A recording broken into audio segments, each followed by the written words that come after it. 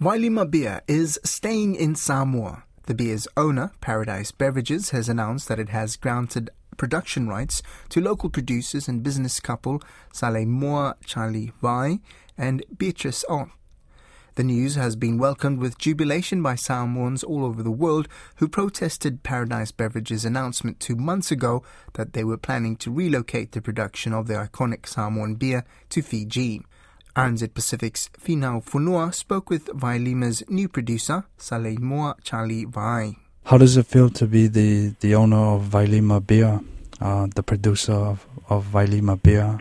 Well, firstly, it's an absolute honor for our family to be granted the opportunity to produce our local beer. As you all know, Wailima has been an iconic brand for our country over the years.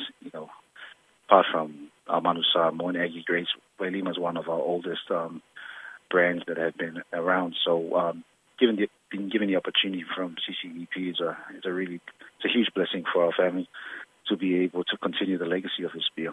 And could you explain how this all came about? Because originally it was supposed to, they were going to move the production to Fiji. Well, just to give a brief history of it, there have been over the years consultations and possibility of brand purchase to the third party or to the public. And then I think when CCEP made the announcement that after exhausting all these other negotiations with other parties, including ourselves earlier, which was about a year ago or 2 years ago, they made the announcement to take it to Fiji. And I'm sure, like every other Samoan, it was really sad news for us.